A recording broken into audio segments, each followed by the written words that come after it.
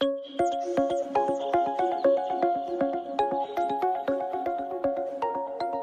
everyone, and welcome back to the Educating All Learners Alliance podcast. Today, we are sharing 5 minutes with Education Resource Strategies, ERS for short. And joining me is Karen Hawley Miles, who is the president and CEO. Karen has worked intensively with school systems nationwide to analyze and improve their funding systems, school level resource use, and human capital and professional development systems. She serves as a senior advisor to the Aspen Institute Education and Society Program, and she served as a commissioner on the Equity and Excellence Commission for the U.S. Department of Education. And with that, we are very happy to welcome you, Karen. Thanks. I'm so glad to be here with your organization that we're excited to be able to support. Great. So to get us started, can you tell us about ERS and your organization's mission?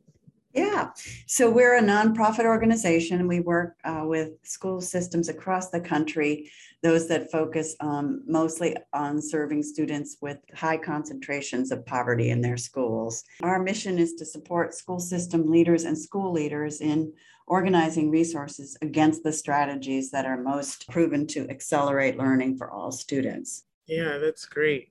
And can you actually go into that a bit more and tell us about how your organization goes about supporting students and providing equitable learning environments? Sometimes we come in with what you might call a diagnostic, where we have a set of tools that we use to say, how are you spending your dollars?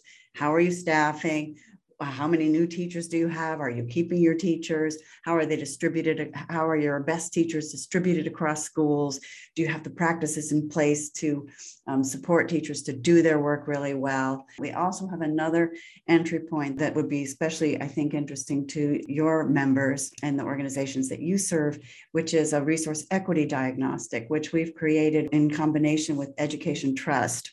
And that diagnostic begins with research-based indicators about what practices need to be in place around 10 different dimensions of equity, and has a set of metrics that we can collect in every district to understand to what extent our systems organizing to do this. So we do those diagnostics, and then we actually go deeper in a number of different areas to actually support implementation of new ways of working in schools.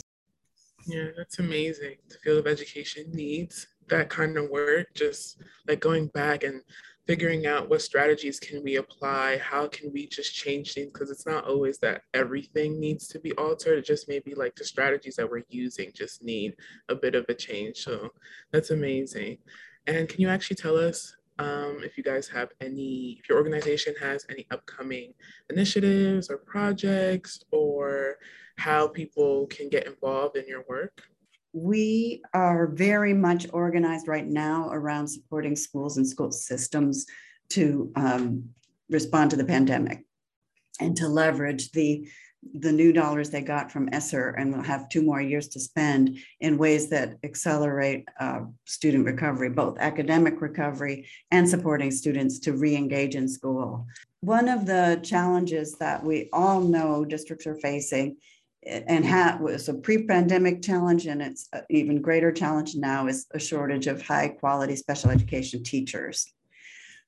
This is a moment also to double down on spending in that area. And secondly, to make sure that we're doing everything we can to support those teachers we're lucky enough to hire in special ed to stay there, and to provide them the mentoring support and the structure of their time in such a way that they will stay in those roles, because we're going to need them for the coming years. So it's just a good time to think about that. And we're not seeing a whole lot of spending of these dollars specifically targeted to special education instruction or to special education teachers, and building those skills in those pipelines.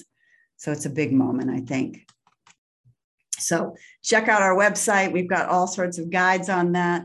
We got a set of equity principles to really think about doing that, and ways to test whether those things are happening. Well, thank you so much. You heard it here, folks. Check out their website. They have so many wonderful resources for you to use.